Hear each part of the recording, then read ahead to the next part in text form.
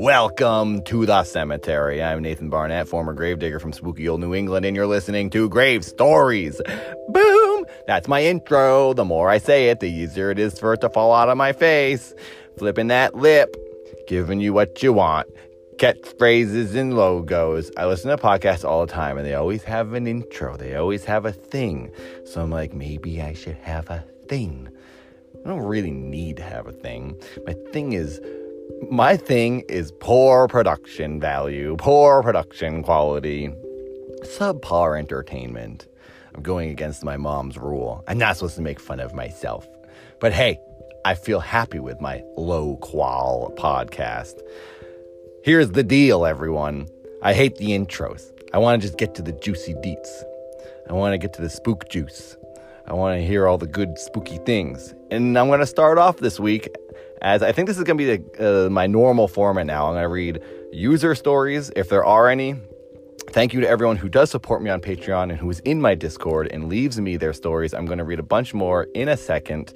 So thank you, everyone, for keeping me alive and supporting me. If you want to support on Patreon, that's how you can support this podcast. And you can get in my Discord and you can tell me your weird stories. So it doesn't have to be ghost stories. It could be an alien thing, UFO thing, just an unexplained thing.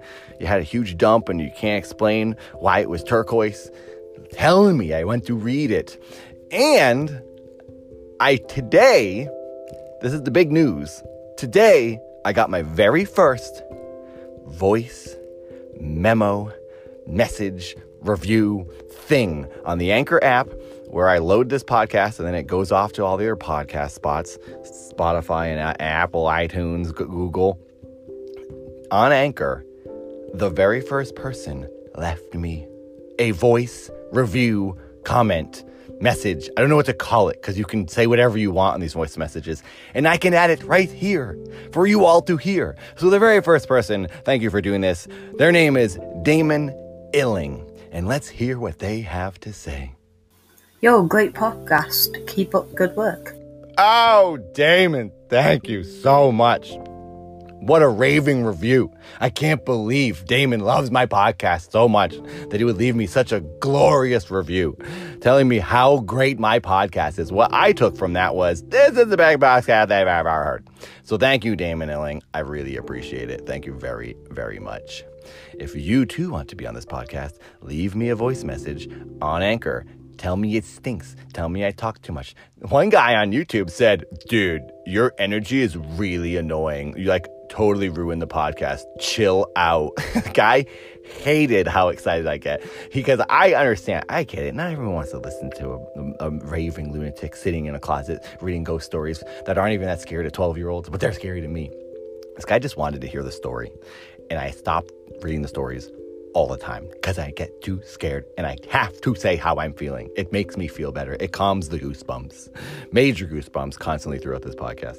So I'm sorry to those who hate it, but thank you to those who love it. I know I'm not going to please everyone, but Damon Illing is a number one fan. So thank you, Damon, for saying that. I appreciate it and I will keep it up just for you. Now, after this sponsored break, we will read some stories from the listeners. For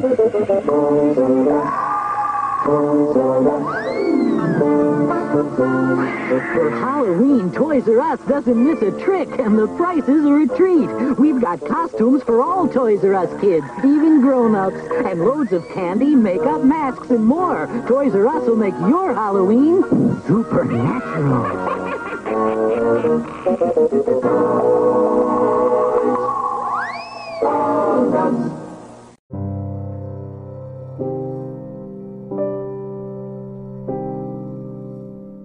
Now that's an ad.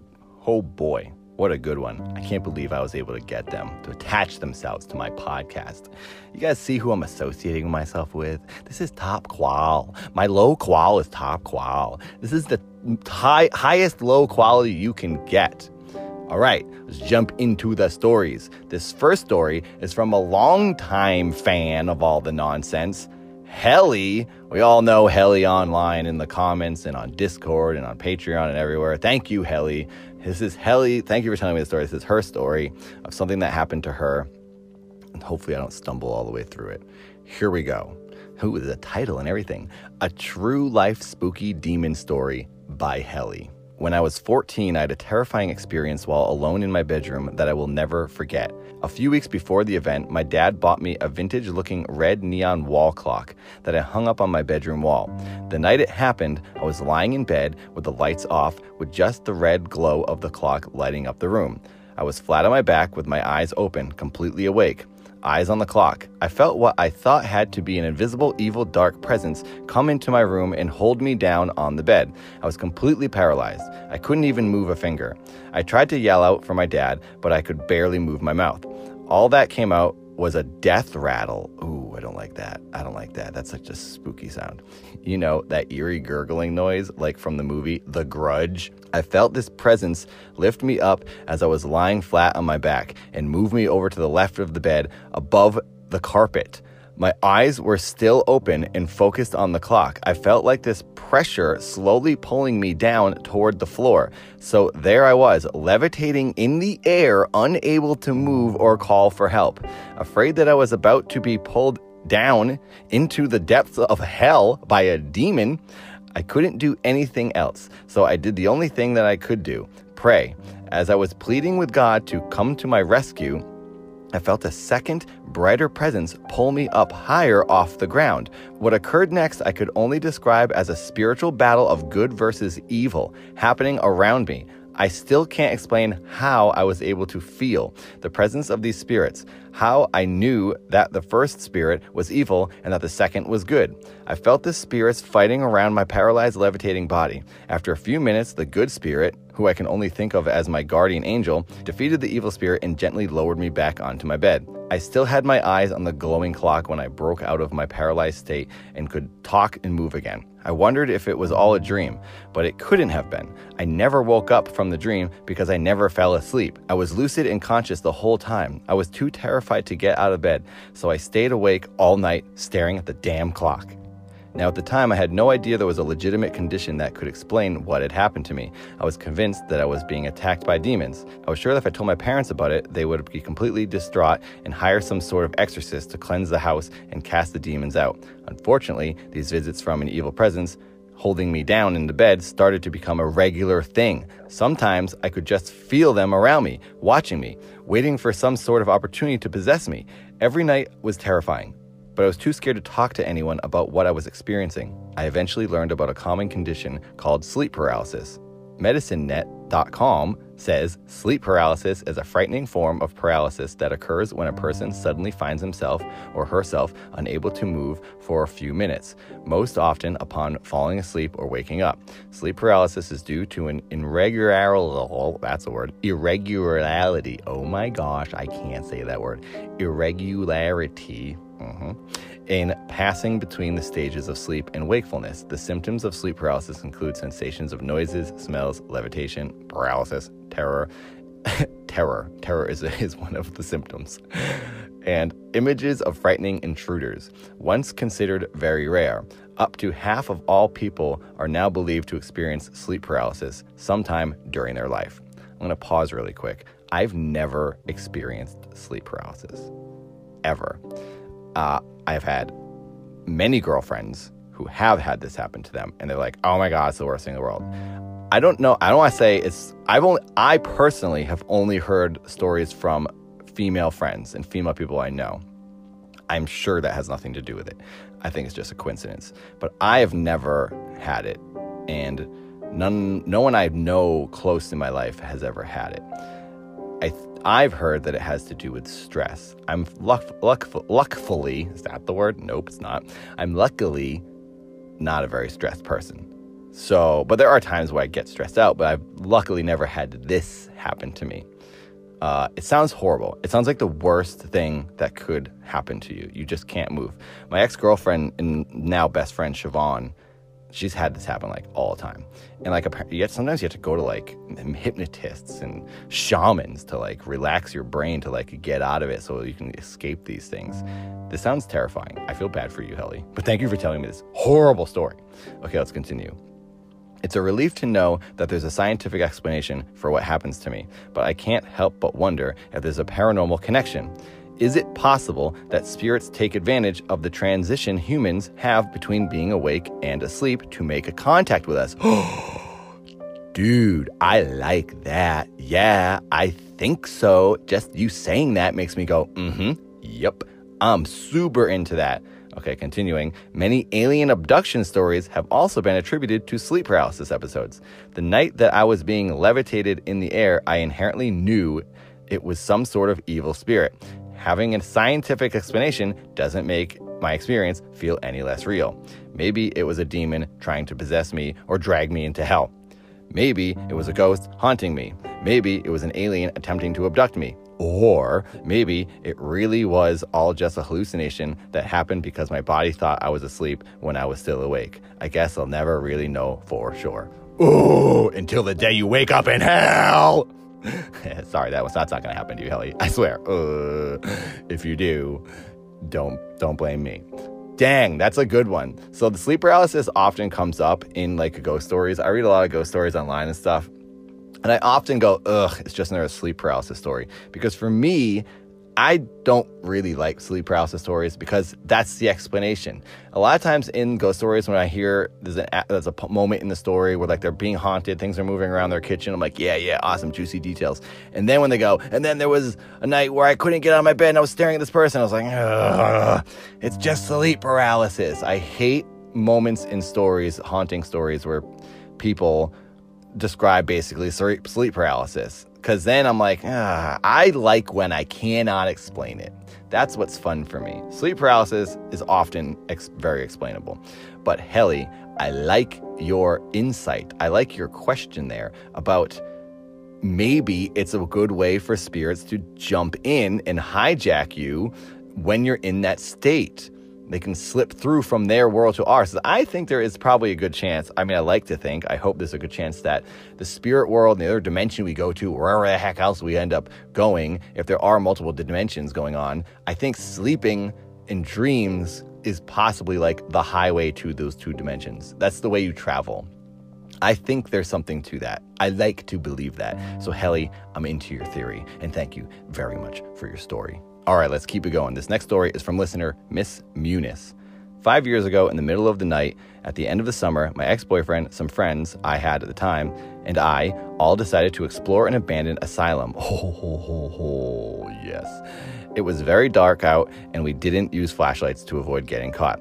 As we were walking up to the main building, we passed a few small buildings that were part of the complex. I looked over to one of the windows and saw a very light-colored figure with a white doctor's coat. Oh, dude. I let out a gasp, and a feeling of terror I've never felt before came over me. Unable to move, I stood there staring back at the figure. Oh my gosh, that's the worst. Oh my gosh, they're gonna get you. My ex had come up to me wondering why I was freaking out and got me to look at him, and I looked back and the figure was gone from the window. Ooh, baby. We continued into the main building and saw tons of cool equipment still lying around. The paint on the walls was peeling in an interesting way that you could see all of the colors they've used on each layer. Eventually, we went onto the roof. There were two parts to the roof. Both were flat, and one was higher up. My ex and friends went to the top part, and I stayed on the bottom because I was still pretty shaky from seeing what I saw. Gravel started rolling off the top part of the roof and hitting me, so I assumed it was covered in gravel up there. My ex came down first to see if I was all right, while my friends stayed up there for a while. A few minutes passed, and the pebbles started rolling off and hitting us. What the hell, he said. I told him, that's what happened when you were up there, and he says, but there were no rocks up there. Oh! Dude! Oh! That's awesome! That's a good one. I just got super chills right there. Oh, thank you. Very good story. Thank you very much, Miss Munis. Dang. All right, let's keep it moving. This next story is from listener Dr. No Degree. A couple years back, I went to visit my friend to stay at his house and write music/sing songs because at that time we wanted to start a singing group. Later that night, we decided to go on a night walk down to his local playground to mess about and pitch lyrics to each other while we ran around the park. Eventually, after trying to create a song about people walking the streets alone, we spotted a swing set and began to discuss life and other topics while looking at the stars and swinging back and forth. Soon, after swinging for a while, I noticed the atmosphere had grown cold and I suddenly felt very uncomfortable and jittery, almost as if I was being attacked and my anxiety/paranoia had gone into overdrive. I looked over at my friend, we'll call him B, and I said to B, "Do you feel that? I think someone might be in the park with us." He barely responded, muttering something unintelligible under his breath. I proceeded to try and shake him out of his state he was in, but he refused to speak to me. I began to look around and saw a shadowy figure standing next to the park's entry sign. All right, now I'm freaking out. Oh, I got goosebumps. I get goosebumps so easily. Oh, this is freaky. Oh, I need to stop reading these stories at night in a freaking closet alone. The only thing I have next to me to keep me company is the Diane dress. For any of you who don't know, I create a series called Dad Feels. I play Dad. There's an actor in it, my friend Melania, who plays a character named Diane. The Diane dress is here in the closet. It's like literally 1 inch from my face as I'm sitting here recording this, and I want to hold it to keep me company. I'm freaking out. Your stories. This is a good one. These are good listener stories this week. Thank you, everyone. Okay, I gotta get back into it. I began to look around and saw a shadowy figure standing next to the park's entry sign. Standing tall over it, wearing a cloak and broad hat, he looked like he was made completely of a mist-like substance. I only noticed this because he began slowly drifting towards us as his very mass went through the sign itself. As this thing/entity moved forward, I froze as it made its way halfway across the field. As I snapped back to reality, I started grabbing B by the arm and started saying, "We need to go now, dude," and things to that effect. But he just stared deeply into his feet on the ground as if he was in a trance. I kept pulling him, but he began muttering again, this time and loud enough for me to make out what he was saying. It may have just been the panic that was setting in more than before, but as he said this, something flipped my brain into fight or flight mode, and I chose flight. He said, "I'm nothing. I can be easily replaced." What? After hearing him say that, in his trance-like state, and still seeing this mist-like being that defied physics moving towards us, as I grabbed him in time, we ran as fast as we could until I believed we were finally safe. After we crouched down behind a parked car in fear, taking a moment to catch our breath and calm down, I asked B what was wrong with him back there, and he informed me he only remembered our nice conversation on the swing, and the next thing he knew, he was being grabbed by me and told to run. After questioning for a while, I concluded he didn't actually remember, and we went back to his house to calm down and get some rest for the night, but I can assure you I didn't sleep well. Wow. That's crazy. I mean, I'm trying to logically think of what could have been happening to you guys. I'm just trying to be the devil's advocate, but if I saw that, I'd believe it to be 100% real, because I'm sure you can tell the difference between a guy and just some freaking real mist. Wow, that's a really good one. I loved that. Thank you very much. Okay, the next story is from user Guilty, and Guilty has a disclaimer. Disclaimer that I myself am not a super religious person. All right, here we go. So to start off, this was early 2001. I was around 4 to 5 years old, and my mom had given birth to my little sister in October of 2000. Everything looked normal leading up to her birth, but upon delivery, everyone found out that she has Down syndrome. And a couple of days later, it was found that she never developed one of her heart valves, which require open heart surgery to repair, which allowed for pneumonia to set up in both lungs, which is why she was in the hospital for 5+ months. All of this was understandably hard for me to comprehend because I was very young, and my parents were acting normal considering the situation. But it was strange for me to see them crying and arguing and so on. Well, one day while they were having a spat inside the house, I decided to go play basketball outside. There was a half court with a basket concreted into the ground. At one point, my ball rolled down the hill behind me, and when I was coming back to the goal, I don't remember hearing anything or feeling any type of way, but there was an entity that I can only describe as an angel directly in front of me on the court. It was translucent, but not in a movie ghost type of a way. It was more like there was light coming from the entity itself or from behind it. It was wearing a long flowing robe and had both of its hands reaching out, palms up, like a traditional angel depiction. But the thing that caught my attention and is something I'll never forget is its face. It was also translucent, but more like shimmering water or moving crystal. Whoa. or how water would look if you were underwater looking up at the sky. It had a face, but it was like everything inside was moving. It never said anything or moved at all, and we just stared at each other for some amount of time. I don't remember. Eventually, my mom called for me to come in, and I looked at her and said, okay. I looked back, and it was gone. I believe that it came to me to provide some comfort that it didn't know I needed, or perhaps just put me at peace. Wow, that's really cool. I like that one. That's a different one. I like anything that's like unexplainable. And it's interesting. I wonder if and you were young, like why? It's weird for like a young person, I feel. I mean, I know young people have imaginations. I just start trying to dig into the brain. I don't know. I'm not a brain man. I don't know stuff about brains. I have a really dumb brain. But I try to think about like, what is the brain doing? And are these like things to help us? Is the brain like telling you as a child, since you have a strong imagination, to imagine something to comfort you and bring you peace? But like, why that thing? Maybe you saw a picture of an angel someday, even at some point, even though you're not religious. Like, is that what happened? Or is this stuff all real? And that's where all these stories have come from. All these people describe similar things because maybe they're really happening. And I will never be a doubter of anything. I'm always going to be open to logic and science, but I'm also super open to the unknown and the unexplained, because that's way cooler and way more exciting.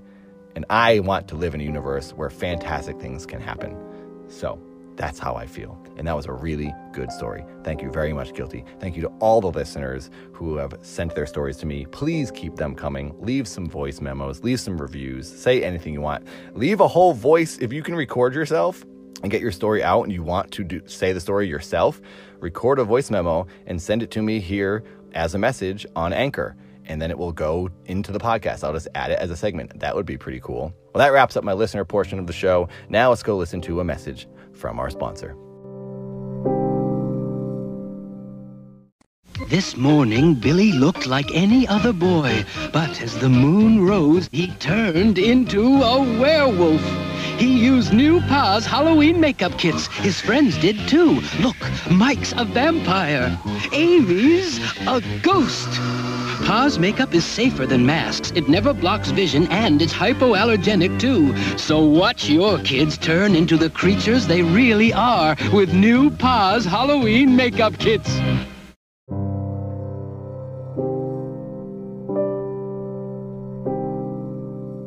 Thank you, sponsor, for keeping us on the air.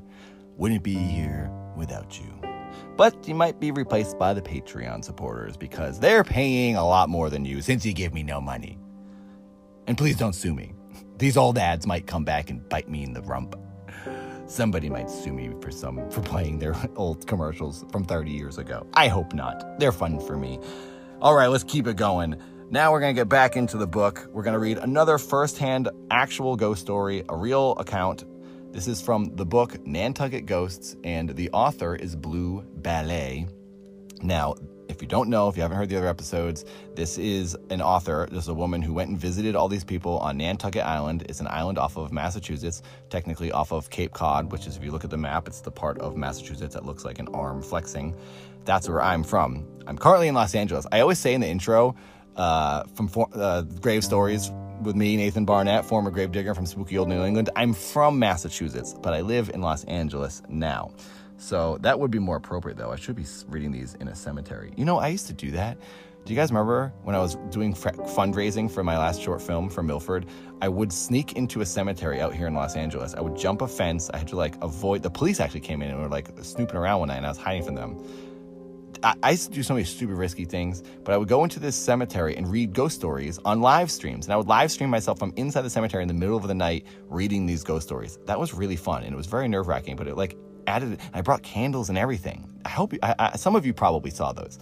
And then I would go back. Eventually, I went back and I brought a Ouija board. And I started doing Ouija board in the cemetery in the middle of the night. Really bad idea.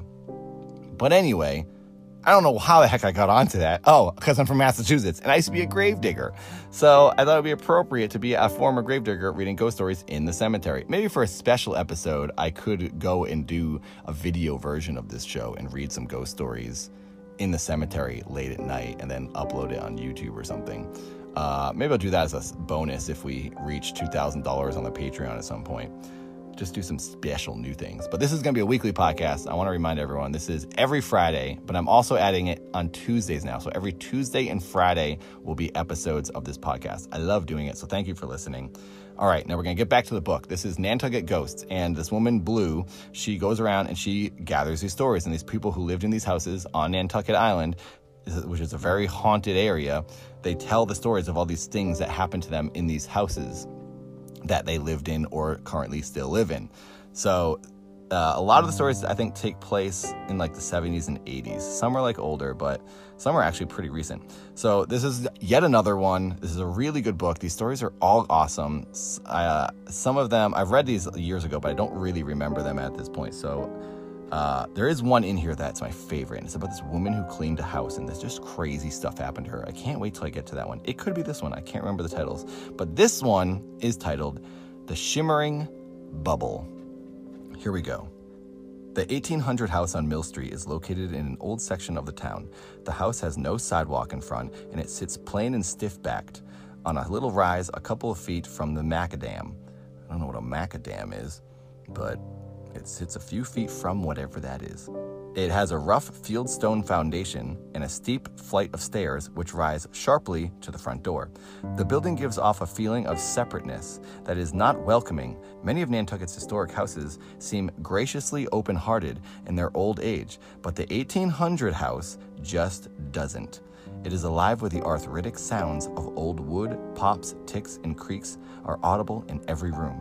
The building was restored by the Nantucket Historical Association in the early 50s and is an early example of the form of construction popular on Nantucket in the first half of the 19th century. The central door with two equidistant windows on either side added a certain formality that the earlier lean-to houses never had. One opens the front door into a small stair hall leading into parlors on the left and on the right. The effect is like that of holding a stick in a rapid stream. The stairs shoot upward from the front hall, and the passage forks around the stairwell, meeting again in the large keeping room. The keeping room, where most of the cooking and living was once done, has 5 doors, one on either side of the fireplace, opening into each of the front parlors, one to a bourning room on the west, one to a weaving room on the east, and one to a summer kitchen in the back. The door that plays a part in this story is the parlor door on the west end of the keeping room, near the door to the bourning room. 19th century families spent most of their winter months in the keeping room, with its large hearth and southern exposure. It must have been the warmest and most welcoming room in the house. The bourning room was used just for that purpose. Not much bigger than a cubbyhole, it was easy to keep warm in the winter, and was convenient not only for giving birth, but for taking care of sick children or the elderly. There are 5 large rooms upstairs. In midwinter of 1972, electrician Parker Gray was hired to install a complex alarm system in the building. The alarm system consisted of infrared and ultrasonic rays, backed up with magnetic contacts fastened onto all of the doors and windows. When the system is on, an alarm goes off in the police station if a window or door is opened, or if any solid object passes through the infrared or ultrasonic beams. From the time it was activated, the alarm went off between 7 and quarter to 8 every Tuesday and Thursday night. Each time the police hurried to the house, they found it quiet and undisturbed, with the exception of the ground floor latch door connecting the west parlor and the keeping room. This door, which was wired with magnetic contacts, would be found open. By the 5th week of false alarms, the police and the Historical Association began to wonder if someone was playing an ingenious trick, or if Parker had indeed installed the alarm system properly. No one could think of a plausible explanation. Parker disconnected the magnetic contact so that no alarm would go off. The door would still be open on Wednesday and Friday mornings. Oh my God, I'm getting major chills now. Okay, something's going on. The other 4 doors leading out of the keeping room were all wired to the alarm system and all remained closed. Parker was understandably upset by this inexplicable problem. He wondered at first if it was a passing truck, very unlikely on Mill Street in the midwinter, or an airplane could jiggle the door latch loose. He tried walking heavily and then jumping up and down on either side of the door to see if the latch would bounce free. No luck. The latch itself was set in a cradle nearly a half-inch deep, a type of fitting that is really too secure to be jolted open by a vibration. The only reasonable conclusion was that the latch was actually being lifted. Oh, that freaks me out. Oh my God. No. This house is locked up. It's a historical place now. There's nobody in there. Who is getting in there? Oh, I have ultimate goosebumps. Holy crap. That image freaks me out. Dude, someone is sniffing around in there. Dang, there's a ghost moseying through the door. Okay. Here we go. This reminds me of a story my dad experienced. My dad's a very logical guy. Something crazy happened to my dad when he worked out in Colorado when he was younger. I gotta tell you guys this story sometime. Oh my gosh, I gotta have my parents be guests on this show. Oh, I gotta read more. This story's awesome already. Okay, here we go. I'm sorry to everyone who gets annoyed. All the people reviewing that I'm too energetic. I'm sorry, I'm trying my best to contain myself, but this is as good as I can do. This story is too spooky. Continuing on, the possibility of a ghost in the house was not mentioned.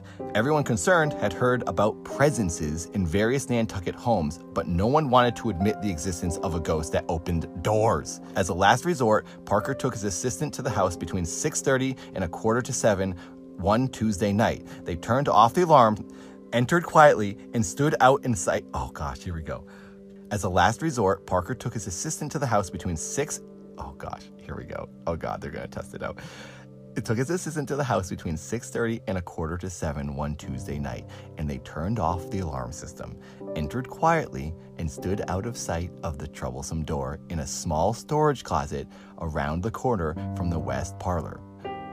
Dude, they're hiding in a closet in a house where they think there's a ghost? These people are mental! The door to the storage room was left open. They waited there for half an hour or so. Parker's assistant was just whispering to him that this was a hell of a way to spend a cold February night. When they heard the latch click, Parker, in recounting the story, said that he wanted to roar at the way his skeptical assistant blanched and rushed out of the front door, slamming it behind him. What? Parker could hear his boots thumping off at a run down this quiet street. The man didn't even wait outside in the company truck. When no further sounds came from the next room, Parker stepped out of the storage room and peered around the doorway leading into the west parlor.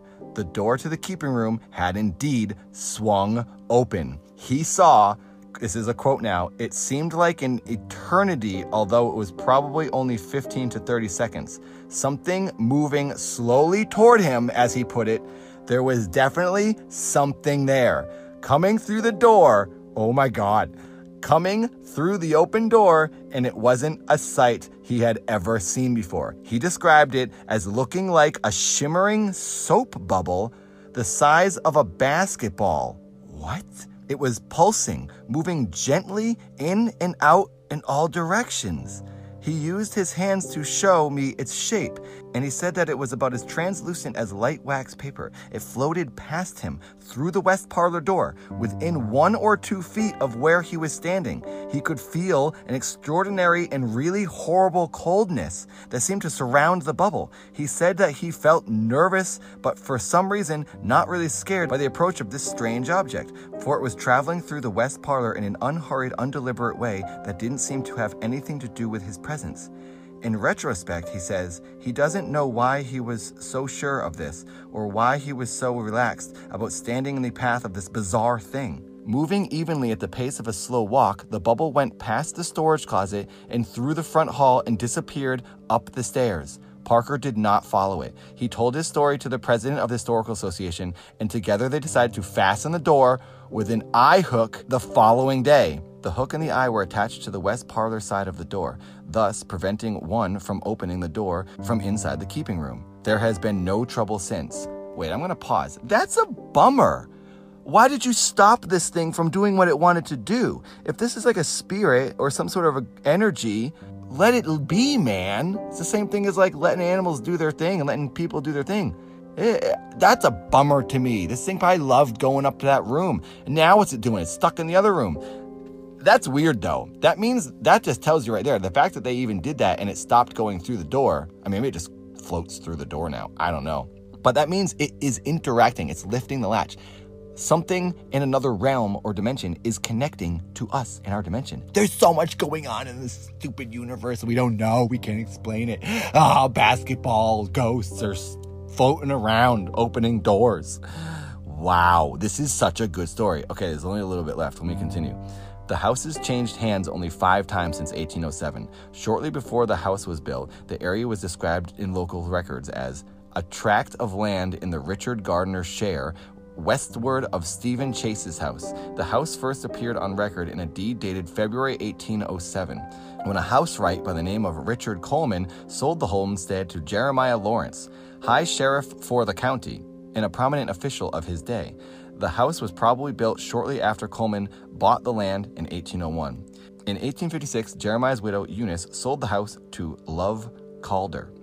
James Monroe Bunker, a school teacher, notary public, and a civil engineer, bought the house in 1856 and lived there with his family for 38 years, selling it to Leonora E. James in 1903. Mrs. James, a peppery and outspoken member of the community, lived in the house for 48 years, many of them spent with her husband and children, and sold the house to Louise Anderson Melhado in 1951. Mrs. Melhado gave it to the Historical Association shortly after she bought it, and the house is open to the public during the summer months. Unfortunately, little is known of the Lawrence or Bunker families, nor did Mrs. James leave behind any diaries or papers that might have shed light on the existence of the mysterious bubble. Each of the 3 families spent close to half a century in the building. Perhaps one of the former owners is still, in spirit, making the nightly rounds. Dude, that's a good one. That was unique. That was different. Like, a lot of stories you read are like, and I was in the house and all this wetness kept appearing, and then doors were slamming and plates were moving. I don't think I ever read this story in this book. I think this is the first time. I don't know how I've missed one, but that one was really original and really cool. Reminder, everyone, these are real stories. This is like from real people. These are firsthand accounts. This isn't like fiction. This is non-fiction. This is all fact. It's fact, everyone. Ghosts are freaking real. Dang, that's a good one. I'm very happy. This is an action-packed episode of the podcast. Thank you so much, everyone who sent your stories. I'm very, very happy with these listener stories. It's a cool new aspect to the podcast that I'm very excited about. It's cool to hear them from you. So thank you. I love the ghost stories. If anyone listening has an interesting story and you want to tell me, you can become a patron and then you can get into my Discord and you can tell your story and I will read it on the podcast. Thank you so much, everyone, for listening. I'm former gravedigger Nathan Barnett from spooky old New England, currently in Los Angeles, and you are listening to Grave Stories. Good night, everyone.